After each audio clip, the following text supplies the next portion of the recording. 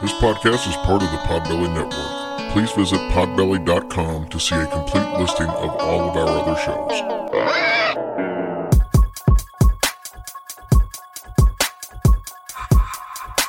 It's about to be a fun ride. Follow along, watch as we slide. Paranormal just hit the lights. Goosebumps all through the night. Mixing just a little bit of twain. That girl sure can't do a thing. Together, hillbillies go insane. Laugh so hard it'll hurt your brain. Podcast you won't ever change. These two here, they got the recipe. Sit on back and listen in to some of our darkest mysteries, eh? Welcome to Hillbilly Horror Stories. And now here's your hosts, Jerry and Tracy Polly, and their dog Ninja. Hey guys, welcome to episode 221 of Hillbilly Horror Stories. I'm Jerry. And I'm Tracy. Tracy, Yes, honey. I want to say a big thank you to you for being my wife. What'd you do that for? What? What did that make you start crying for? I don't know. Oh, you're welcome. Oh, goodness. Well, I didn't know it was going to upset you. Thank you for being my hubby, honey. Goodness. All right. So, obviously, we want to say a big thank you to all of our men and women of the military and civil servants all over the world, no matter which country you represent. Thank you, guys and gals and dogs, for everything you do. And thank you especially to all the people on the front line fighting with the COVID and all the truck drivers that are still getting food out to everybody and keeping stuff going. There's shortages all over the place, so we appreciate you guys keeping it to a minimum. Yes, we appreciate you guys so much. Thank you guys for watching over us. We keep praying for you guys every day. Hopefully it'll get to slow down a little bit. And we love you. Absolutely.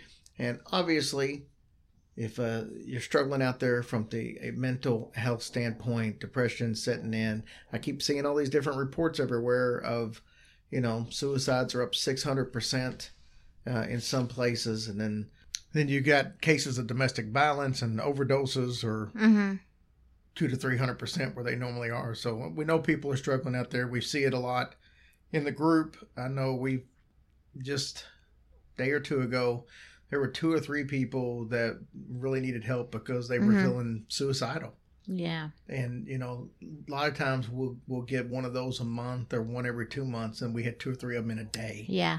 So that just shows. It's very heartbreaking. But anyways, if you need help, please lean on the group. I know in every one of those situations turned out way better because the people flooded them with messages, and, I'm just glad to see that. I'm glad that we've got a group we can be so proud of that actually serves a function. Me too. On Facebook. Isn't that the greatest thing? And we love you guys so much. You're just awesome. So obviously you can contact us if you need to. I know Tracy gave out our phone number again the other day on there. Readily available. Absolutely. It's right on our website. So if you need a phone number. Anytime, guys, please don't hesitate to call.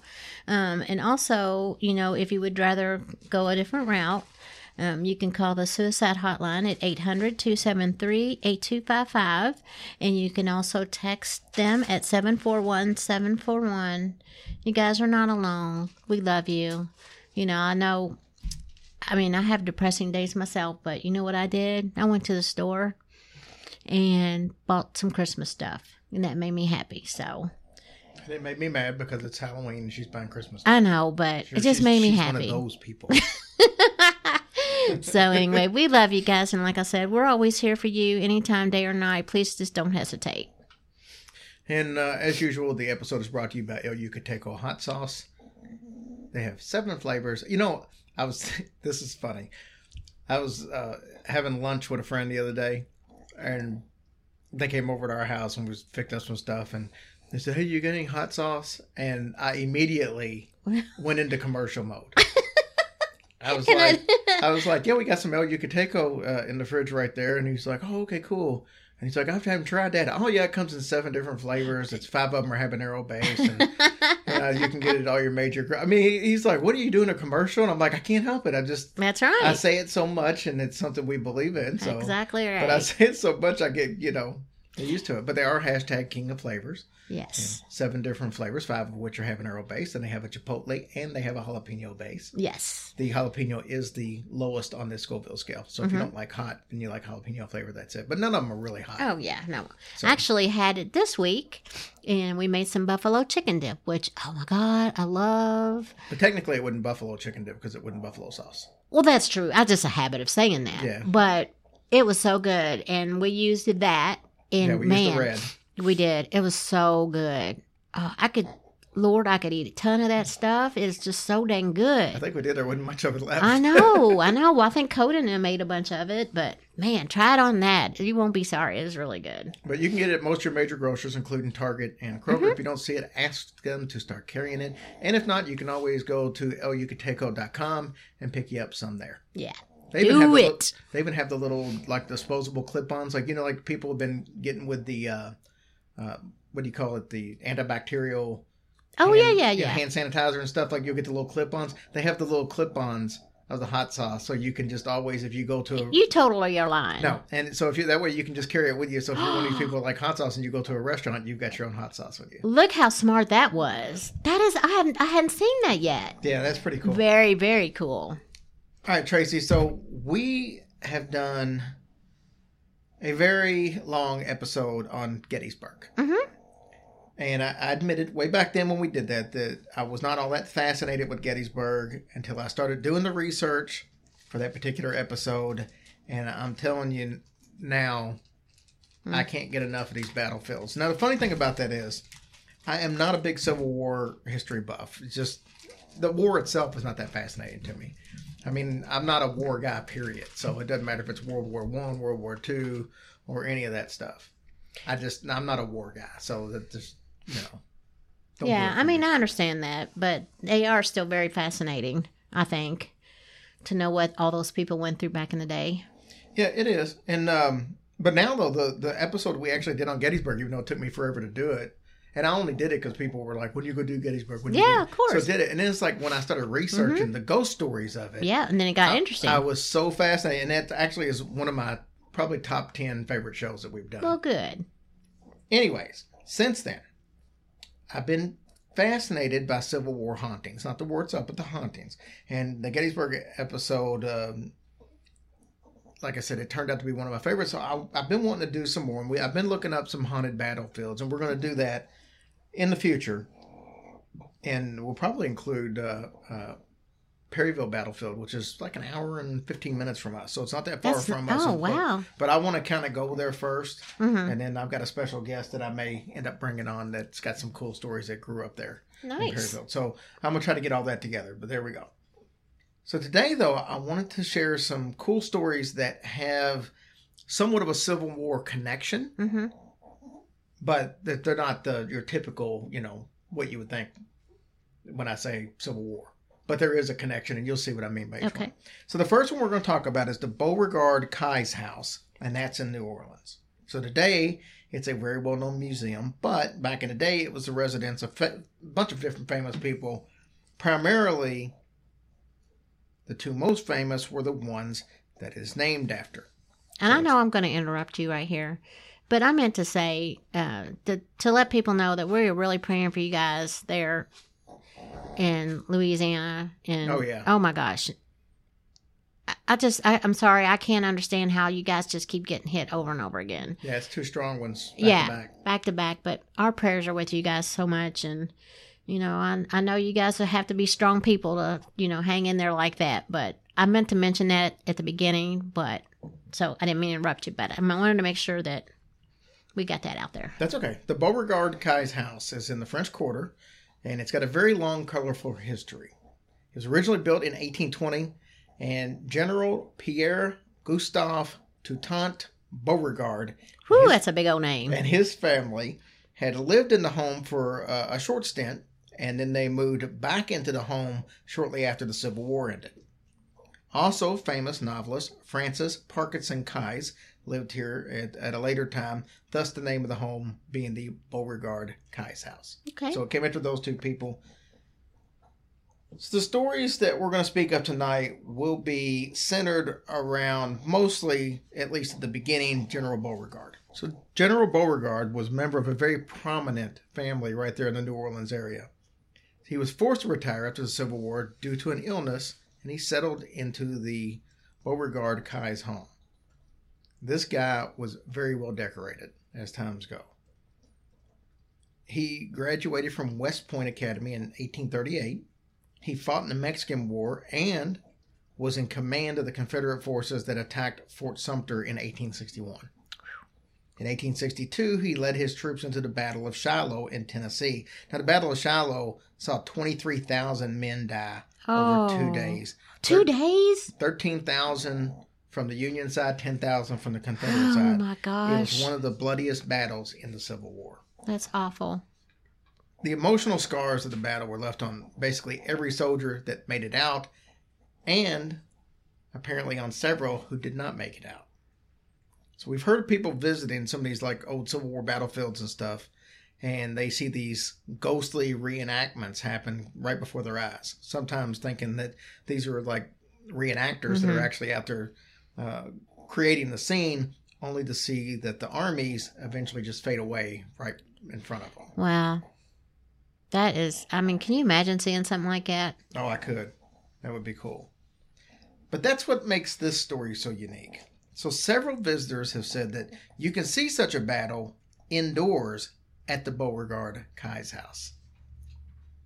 The home, before it was a museum, was a thriving inn, and guides would dress in like period-type costumes and entertain the guests. But sometimes, strange things would sometimes happen at approximately 2 a.m. in the ballroom. The whole area would develop an otherworldly feel, we will say. All the beautiful furniture would kind of just fade away and be replaced by vast open spaces. So it's like you weren't even in the ballroom anymore. Now it looked like even though you were in the ballroom, you were actually on a battlefield. General Beauregard would enter from the ballroom's double doors upon a beautiful, huge white horse. Then all the soldiers would appear and be eager and all full of energy. But just like at the Battle of Shiloh, the Confederate soldiers eventually start to show some signs of deterioration and fatigue.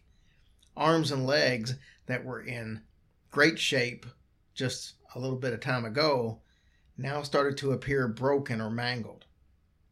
Some of the soldiers no longer had actual faces, just skulls with hollow eyes for sockets. Then there's the smell of rotting flesh throughout the entire ballroom. The sounds of moaning and groaning and screams can be heard and echoing all throughout every section of the room. Then after several hours of daylight hits, and all of the soldiers just suddenly vanish.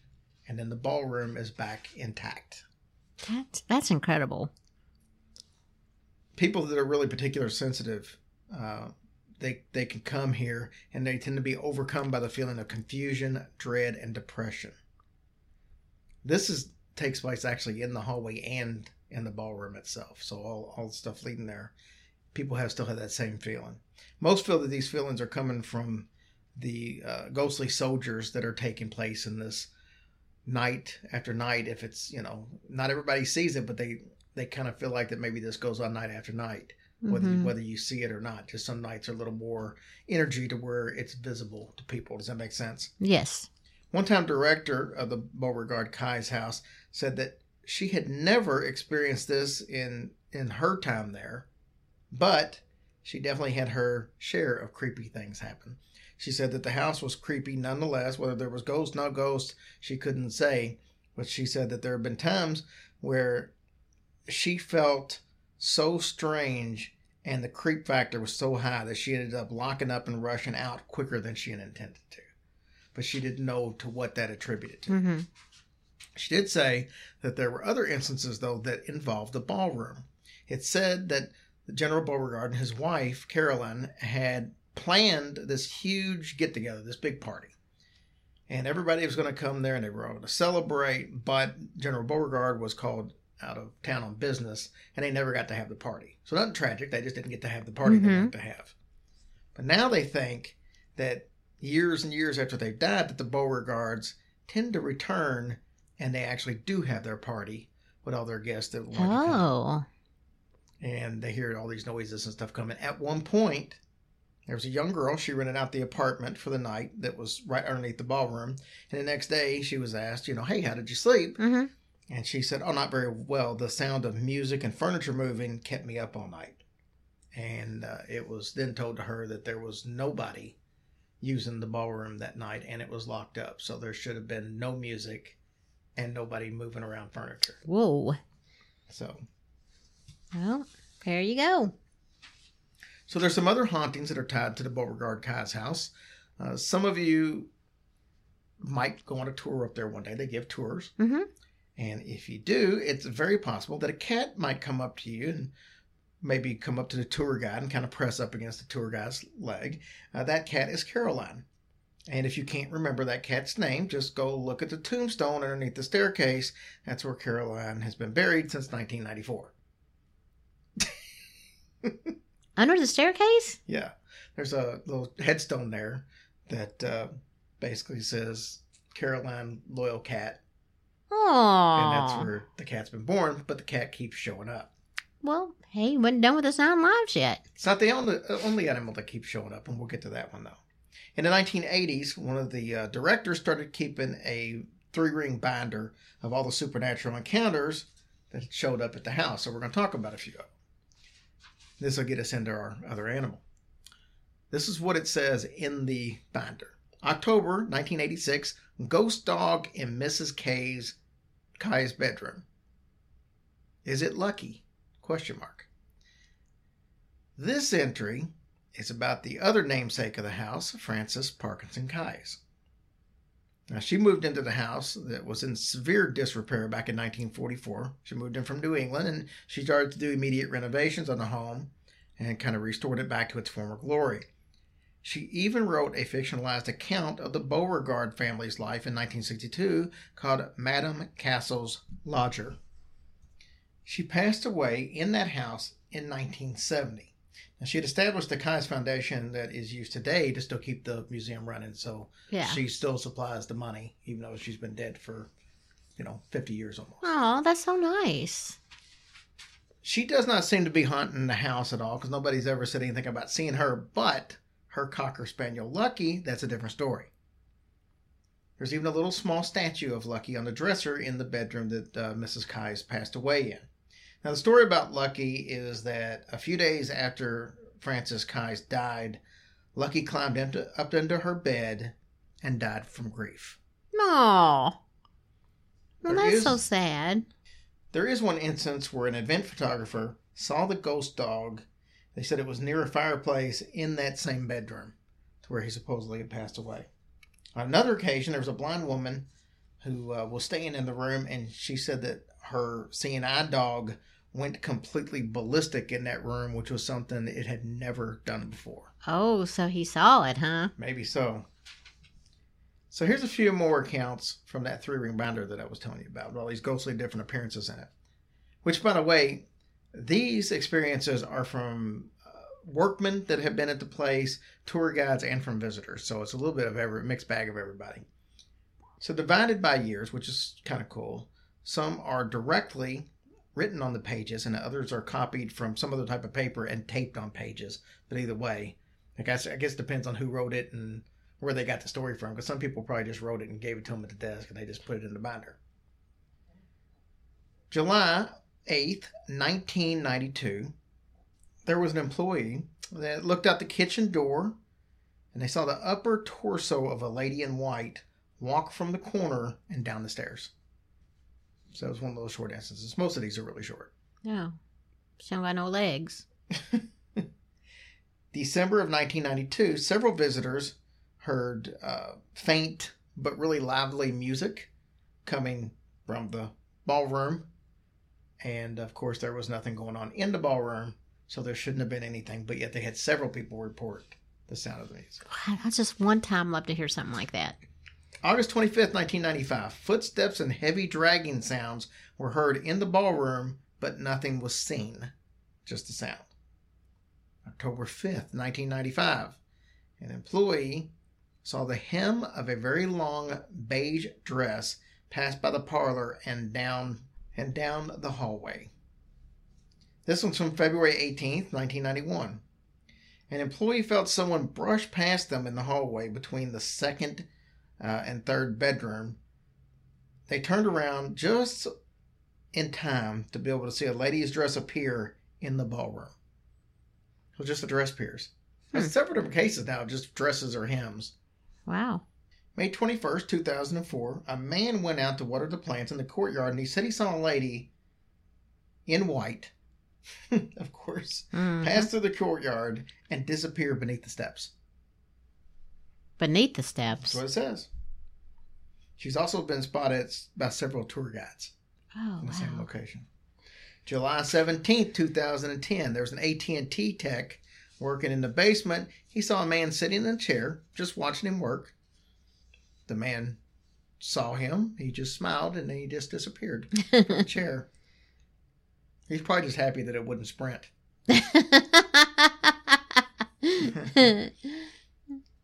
This is not Civil War related, but there's a horrific event from the early 1900s that I was able to tie to the house. In 1904, there was a family of Sicilian immigrants, and they bought the house.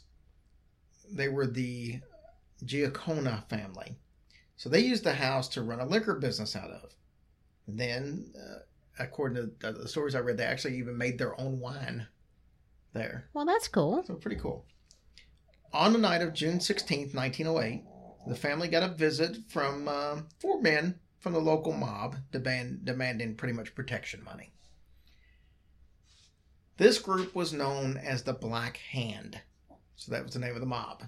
So even though it was extortion, the head of the family, Pietro, decided that, you know what, it's probably in his family's best interest that they're going to continue to business to give in to the demands. And at least that's what he told them. He appeared to go in the house to get some money. Instead, he came out with a rifle. He shot all 4 men. 3 of the 4 men died right there on the property on the back porch. The other was found a few blocks away, pressing a dead chicken to his neck to try to stop the bleeding. Oh my gosh. And that didn't go as planned. Some claim to hear gunshots now and men screaming and moaning near the back porch of the house where this whole incident and the shooting took place. Don't be a demander. One paranormal investigator found a large cold spot in the area of the back porch where the incident took place. Others have said that they've seen a stream of blood flowing from the porch. Some have reported seeing guns being waved in the air by unseen hands. So just the guns waving. Did the chicken save his life? I don't think so. And then there was no report about the dead chicken. I tried to find research and find out why the chicken was dead, and I have no idea. I just know he held a dead chicken. I don't know if it was just dead on the side of the road or if he wrung its neck to be able to use it. I don't know. No idea. What a weird thing to pick up. I mean, what in the world would make you think, here's a chicken. Let me just stick it up here on my neck. After the massacre, the Giancona family was arrested and tried and eventually found not guilty. Oh, the guy that shot him. Mm-hmm. Oh, good. So, yeah, I guess because of the fact that the guys were trying to extort money from him. I mean, don't get me wrong. You should never kill somebody. I mean, you just shouldn't do that. No. But I guess that he thought in his mind that's the only way it's just going to stop.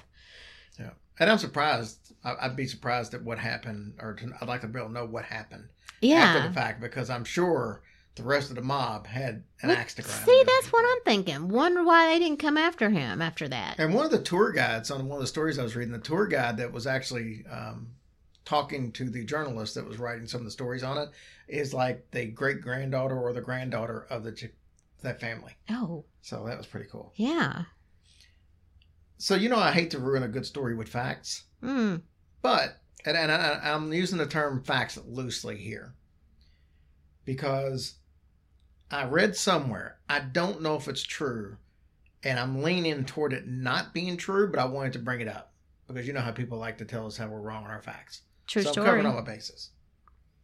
According to some researchers, the Beauregard family never actually lived in that house. That's what I'm seeing.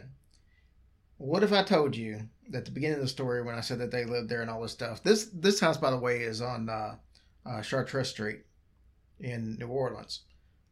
I was told through this one article that General Beauregard and his wife Caroline actually lived on Esplanade Avenue, Mm-hmm. which was over a little bit. And that's where Caroline died, was on that house in Esplanade Avenue. A year later, in 1865, the general did move onto the property, but not into that house, but in a building that was behind the house. And he lived there for a couple of years and moved on. Now, that's what I'm saying. But I don't know if you noticed or not, the house is named after him.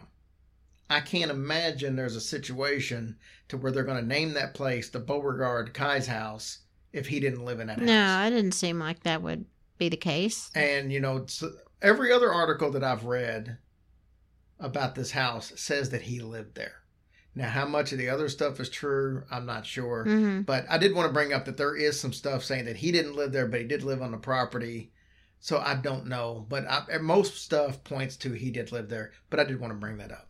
Okay. As always, when there's two sides to the story, I try to bring both up. Oh, yeah. But also, as usual, most of the evidence points that he did live there. So that's what we want for the story. This next story is a quick, but I found an interesting one. And it involves an African-American woman in the Appalachian Mountains in the Great Valley in East Tennessee. Her name was Mamie Wise. Cool name. This was not her given name by birth, but it's how everybody in the area knew her. So you see, Mamie was a woman in the area who would concoct spells. So like if you wanted a husband, she was who you went to. Oh. That wasn't voodoo. This was just, she was mountain folk. Mm-hmm. And everybody knows somebody in the mountain that does these kind of things. Of They course. do herbs or, whatever. If you had a baby that had thrush, you brought her the baby and she would try to cure it. That's just what went on back then. They didn't have readily available doctors back in the late 1800s. They just didn't.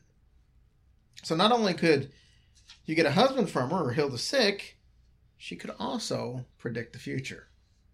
Ooh. So in the That's South, scary. Yeah, in the South, premonitions of the upcoming Civil War were fairly common, believe it or not.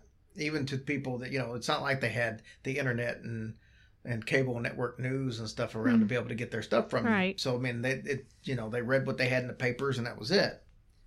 So there was a long tradition of people who possessed what they called the gift back then. People who could heal the sick and work up spells and see visions and stuff. Now, back in the 1930s, the federal government hired a bunch of young people to gather oral history and local folklore from people who could still remember the Civil War. Because in the 30s, there were still people who remember the Civil War. Yes. It ended in the 1860s. So they would have still been older, like Mamie was, because most people said that they weren't even sure how old Mamie really was. No kidding. They just know that decade after decade, she was still there. And think about this. This is the 30s. If the war ended in the late 1860s, 1865, I think. So you're looking at 75, 85, 95, 1905, 1915, 1925. That's 60 years just to get to the 20s. Mm-hmm. She would have had to been, making predictions about the Civil War. She would have had to have been in her 20s. This would have put her probably late 80s, early 90s. Yeah, definitely. At this time. So anyways, they send this young lady up there by the name of Julia to talk to her, find out what she needed to know. Mamie obviously was one of these people who had a wealth of knowledge. So Julia was able to spend a lot of time with her, getting as much information as she could. She would often be seen sitting out on her porch, just kind of sitting in a rocking chair, smoking a corncob pipe. That's what Mamie did. She was a larger woman, really thick, snowy white hair. Her skin was like leather, and that was the result of years and years of working out in the fields in the hot sun. Mm-hmm. So why did the government want to talk to Mamie Wise? You see, when she was a young woman, she had a dream, and the dream involved a shooting star from the north and a shooting star from the south that went across the heavenly skies, and they just kind of crashed into each other. Yeah. So, with that being said, she knew what this dream meant, and she told every politician in the area that she could that there was soon going to be a big war between the North and the South. Her exact words were, "Trouble are a brewing betwixt the north end of America and the south end of America." People knew in the valley that when Mamie's dreams were told to them, that they should heed and listen, because most of the time they came true. But the politicians didn't take it that seriously. And I don't know that it would have mattered if they had. I mean, You what are know, they going to do to yeah. stop it? So the war, of course, came, and just as she predicted it, she always felt bad about it, though. And after that, she said that she was always right careful about what she dreamed about. Oh, well, how do you control what you dream about? I don't know. Hmm. So the last one we're going to talk about tonight is another little short story. It's about the jingling hoe. Ooh, the jingling hoe. So here's the thing about the Civil War. Big booty hoe. That is nowhere Sorry. near what we're going to talk about. This is what we're going to talk about as far as the Civil War that's rarely discussed. Now, most people think it's so simple that it's, okay, it's just the North against the South. Wasn't the case at all. That was mostly the case, but not everybody had the same thought. Just because you were from the South meant you agreed with the South, just because you were from the North meant you agreed with the North. Mm-hmm. And for that reason, you had a lot of the abolitionists up north that they had to fight a lot of people in their own backyard that felt like that, hey, you need to leave those people alone. Yeah. Just because you feel this way. Just like now, a lot of times we'll go to war with another country, and you'll have people here saying, well, I mean, why are we going to war with Iran? Why are we going to war with Iraq? This and that. Yeah. It was the same way. Mhm. This war was no different. And in the South, you had the exact same thing. You had people who were all for slavery, and you had people who weren't for slavery. Now, there's a part of the country down there in East Tennessee, right as it butts up into North Carolina, to where slavery wasn't really a big issue down there anyway. There wasn't a lot of slave owners in that area, so it's just mountain people. So they still had people who wanted to pick a side, though. So you had guerrillas who fought basically for one side, even though this wasn't the North and the South. It wasn't the Confederate and the Union. You had people who still, they like to pick up a gun to solve most of their problems. So any reason they could find to fight, they were going to fight. And so you had guerrillas who had their one belief, and you had bushwhackers who were on the other side. So they were just having their own little civil war down there. Mm-hmm. And what ended up happening there is they had this hole in the Smoky Mountains. It was a pit, we'll call it. A pit? A pit. It had water. It was very deep. It had water at the bottom of it. And what they would do is when they would capture one or the other, they both used it. So, Okay, so they can fight with each other, but they're going to use the same pit. well, they didn't use it at the same time. Oh. So, but the bottom line was if, say, the guerrillas went out and captured one of the bushwhackers, they would take them to the hole, the pit. And they had an iron rod that would go across the top of the pit. And it was just wide enough so you could grip on and hold on to it good with your hand. So it was the perfect, just like, weight bar or something like Yeah. that you're using to lift weights with. So this thing would stretch across the hole. It was strong enough to hold a man's weight and perfect holding conditions. So they would capture somebody and they would make them hold onto that bar over top of the pit. Oh. And they would just sit there and they would make jokes about them and they would laugh at them and insult them. At the same time, this person is trying their damnedest just to hold on, and now their arms are getting tired. Well, this is what they did, and eventually the people would fall in. I wouldn't even be there 2 seconds. I'd have been in the hole. Well, what ended up happening is over a period of time, people started getting bored. They get tired just sitting there and waiting for somebody to let go. So what they would do was they would take their boots and their heels and they would stomp on their hands while they were holding the bar. While they did this, because they would reach over. I was going to say, how do they do that? Well, it's not that big of a pit. I mean, it might be the size of a room or something, but it was big enough where they could reach over with their foot and they would stomp on one foot, they would stomp on one hand and then stomp on the other hand. Well, what happened is when they would do this, the spurs from their boots would jingle, thus the term the jingling hoe. So that's how they came up with the name. And eventually, in some cases, when they got tired of stomping on your hands, if they got bored with it and you were still holding on, sometimes they'd let you go. But more times than not, the person would fall down, and sometimes the water would soften their blow just enough where they didn't die on impact, but they eventually would get tired and hungry and end up drowning anyway. So That's that mean. is what they called the jingling hoe. So anyways, now they say that if you go out there at nighttime, especially during a moon, that you can hear somebody screaming. You can hear moans, groans. You can hear water splashing around. And more importantly, you can hear the high-pitched sound of the jingling of the spurs. So that's the story of the Jingling Hole. So I don't even stories. think I've ever heard of the Jingling Hole. I told you I was doing lesser-known stories tonight. Did you ever hear of Mamie Wise before today? Well, no. Well, there you go. Okay. I don't feel so bad. So, there you go. That's the story. Very cool. So what we're going to do, we're going to take a quick break from our sponsor, and then we've got updates on the book and Patreon and iTunes and you name it. And we got a bunch of stuff going on. And we have an interview at the end of the night show with last week. We brought up that we listened to the Occult and Crime Academy all the way home from the trip from Gatlinburg, and actually caught up with John and Jessica and did a little interview with them. We were so impressed with them. Yeah, And good. they were willing to come on the show, so they're actually going to do a little bit of their stuff for us at the Awesome. end of the night. So stick around for that. All right, Tracy. So as we stand tomorrow, I'm supposed to have the finished copy of my book in hand, so I can do everything I need to on the computer. And then when it's all said and done, I should within a couple of days know exactly what we're looking at as far as when the book will be published and when I'll have copies and when you can pre-order and all that. Well, good, honey. I'm so happy for that's you. what we're looking at. I do know for a fact that we are going to have 3 book signings as soon as I'm able to get books in hand. So hopefully by the end of this month, I'll have them at the Bobby Mackey's show. So if you come for that. But also, we're going to do a book signing in Louisville, a book signing in Lexington, and one in Cincinnati. So I'll give you details on that once, Oh, very cool. we get it set up. Don't be getting fancy on me now. Well, just because we're having a book signing doesn't mean anybody's going to show up. Well, you know. So anyways, with that being said, I'm excited about it, and we got that going for us.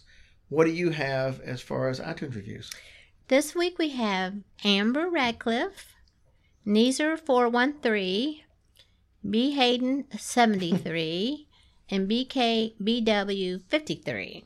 All up in the threes. Nice. I know. Thank you guys for your very, very kind review. It was so nice. We appreciate them so much. And please, please, please, if you can, go and leave a review. And we're not going to be like some shows and beg you for a 5-star No, review. not at Whatever all. review you give us is a review. That's right. But it does help us tremendously as far as getting seen out there. Because Yes. that's kind of the way the iTunes rankings work and all that. A lot of that is based on reviews. So if you would like to be able to help us out, that is a free way you can do it. And we guys- would greatly appreciate it. Yeah, you guys have been so wonderful through all of this, and we just appreciate y'all so much. And our Patreon is Eldolfo Solis. I hope I said that right, sweetheart. Thank you for your support. We appreciate it more than you know. And we just love you guys. We look forward to hearing from y'all all through the week. All right, so let's listen real quick to John and Jessica from the Occult and Crime Academy. You guys are going to love this. And please remember, if you need shirts and stuff, we have our new store up. Just go to Yeah. hillbillyhorrorstories.com, and you can check out all these podcasts. Theirs is up there with a link to their website. And you can also go to our store and see all of our new stuff, including face mask. Thanks. So, all right, let's listen to John and Jess. Hey guys, we got some special guests. We were talking on the last episode about on our way back from Tennessee. We spent a bunch of our time listening to a newer podcast, at least newer to us, and it was the Occult and Crime Academy. And we like it because it's a mixture of true crime. It's a mixture of paranormal, just kind of unexplained stuff. And we actually loved it. I know we listened to the Bloody Benders, which is a story we were fairly familiar with, but I loved their take on it, and try to mix a little paranormal in there. Obviously, we listened to the Montana State Prison. I thought that was a cool story. I have a prison fetish when it comes to these kind of paranormal stories.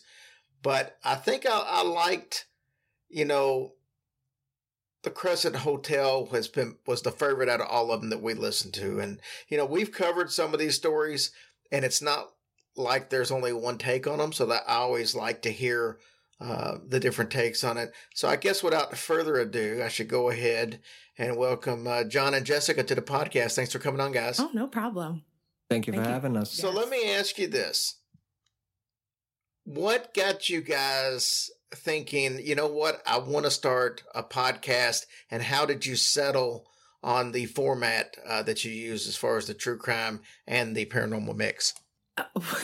It's actually quite funny because we were remodeling our bathroom and we're like, hey, we can do this too and get like you said, a different take on, you know, a story. Everybody has their own way of looking at things. So we figured we could do that, and it might be, you know, interesting and fun to put that out there for people to listen to. And I've always been into, well, Jess knows, I've been into, you know, creating my own music. I'm a guitarist, I'm a singer, you know, that kind of stuff. I fool around with it. And we were in the bathroom remodeling, and I looked at her and we were just joking around about it. And I just happened to turn around and said, no, I'm being serious. And she goes, yeah, I would like to. Well, I went upstairs, and in 2 weeks she had everything. And here we are today. Well, let me ask you this, because this is a lot of the main dilemma that new podcasters have when they come to me and say, hey, we want to start. Their first question is about recording and sound. You obviously, John, are you know, in the music. You've probably, I would probably guess that you had most, if not all, the equipment that you needed to start up with. For the most part, yes, but I didn't have the platform and I didn't have the interface. I've been wanting it for years. It's just, I never kind of knew how to do it. And, I talked to a few people and they say, yeah, you can just run it through your computer. And I was like, oh, okay, well, and then I got my interface, and here we sit today. Well, I don't want to take up a lot of the time that we have, just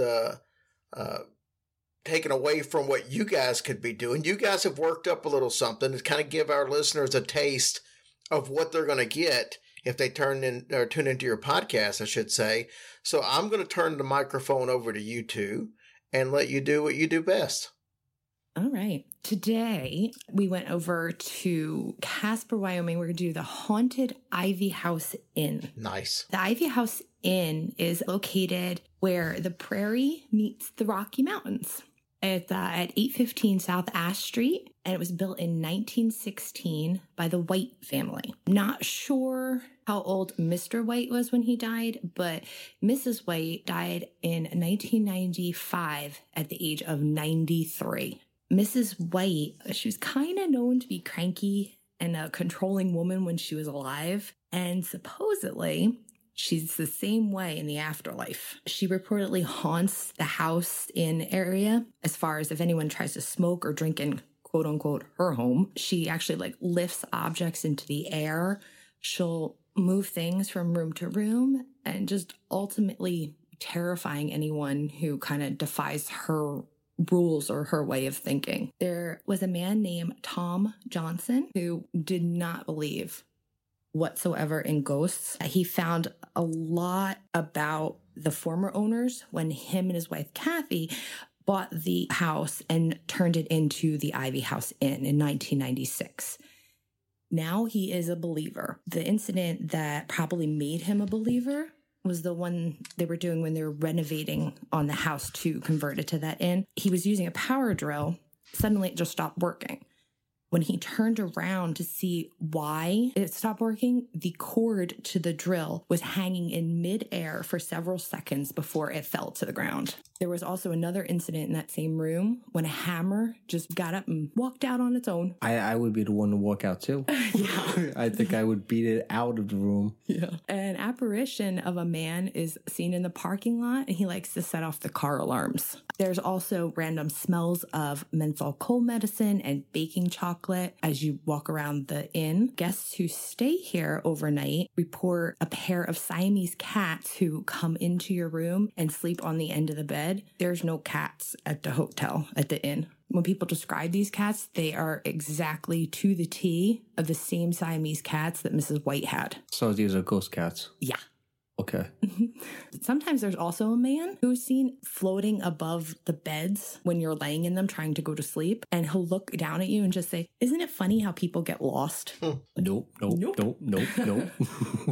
The couple who bought the house, they're both actually now paranormal investigators. The house was actually put up for sale in 2007 and then took off the market in 2008. Today, it has been turned into the Turning Point Self-Help Center. It's traditionally housing for victims of domestic violence of all sorts of age, races, genders, religious affiliations, anything like that. Even to this day, residents and staff still continue to experience strange happenings. And they say that Mr. and Mrs. White, along with her cats, are still attached to the house. Interesting. Yes, it is. But yeah, there's a lot of good stuff I was reading about the Turning Point that they do. It's interesting. That's the story of the Ivy House Inn. Let me ask you this, because that's a cool story. I'll start with you, John. What is the favorite episode you guys have done already to this point? Can I say all of them? Well, it's hard to pick. It's because I know when you put the effort into these things, it's like your kids. It's hard to pick a favorite, and you probably have several. But if you had one that, let's put it this way, what about when you started? What was like your first choice of, we have to do an episode on this? Our first one was, what was that? Adam. Oh, yeah. We were going to do the Adam Walsh one, but I want to wait and I want to make sure it's done right before we release that one. So yeah, that one's almost like a that redo. was like our first one. But we're still working on that one as of today. But the Richardson one, I think, stuck with us. Yeah, and that was the first episode you guys did. It was like 2 parts, right? Yes. Yeah, because that one is kind of long for us to, I think, on our first episode to do. Well, if you're going to go, it's go big or go home, right? True. Yes. True. This is true. What episode that you did were you the most surprised by? Because I know, a lot of times you have the gist of a story that piques your interest, and then you do all the research. Is there one that stands out for either one of you that just was like, oh, it was so much more than we even thought it was going to be? Looking at stats and being in this kind of, I guess you could say, business, the Richardson murder one is catching us by surprise, and so is Manhattan State Prison, too. Montana, yes.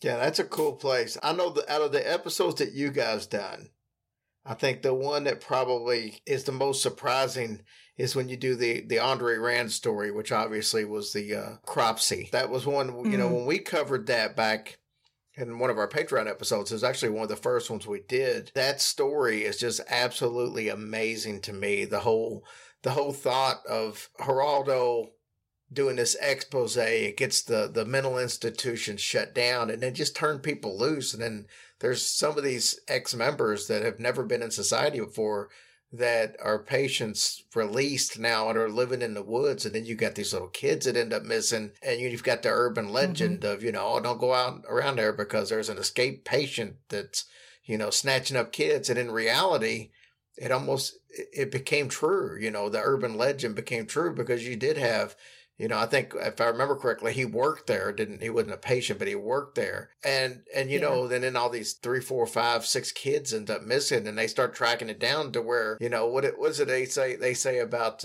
life imitates art, or art. Whatever they say. And it's kind of what happened. The story was out there to scare kids, but in reality, it came true. Yeah, and it's funny on that one because we were just going to go for more of like an urban legends, like what is it, where'd they come from, how'd they start, kind of thing. And then I saw that and I'm like, well, let's do that one. And it just like blew. I was like, this is interesting. I'm like, and I just kept going from there on that one. That one was interesting for me to research. How do you guys go about picking the topics for the episodes you get? Jess is more into, the murdery stuff, the crime stuff. I'm more into a little bit of paranormal, but more of the ET kind of stuff, So any of our episodes that have to pertain to that, I generally write them and research them, and I generally do them and should do the other ones. Mm-hmm. I think you guys have a really good thing going. I'm interested to see what the future holds for you. I love the sound quality. I love just the way that's put together. Of course, you guys have great chemistry together. But overall, man, I think you got something that a lot of people are going to hear. That's why I wanted to have you on the show, to kind of expose you to some of our listeners. They're always looking for a new paranormal or a new true crime podcast. This gives you the best of both worlds. So I can't wait to see what you guys do in the future moving forward. All right. Yeah, I generally appreciate you having us on your show. Yeah, very much so. It's no problem whatsoever. Glad to be able to help. So, all right, guys, tell everybody how they can keep up with your show, how they can find you, and on social media. Well, we're on Facebook at the Occult and Crime Academy podcast group. We have our website, the occultandcrimeacademy.com, and pretty much you can go from there to find us. Everything comes back to us pretty much from the website. So Awesome. Well, guys, I wish you continued success in the future, and looking forward to talking to you again, maybe at a later date. Maybe you can share some more stories with us. that sounds wonderful. All right, guys, Occult and Crime Academy. Check them out. And we posted links to this show on all of our social media. So if you want to remember, just go to our Instagram or our Facebook pages or Twitter, and you'll see the logo and the link right there. All right, Tracy, they are so much fun. Yes, I agree. Yeah, I had a blast with them. I got to talk to them probably 30 minutes or so after we got through recording, and so they're fantastic people.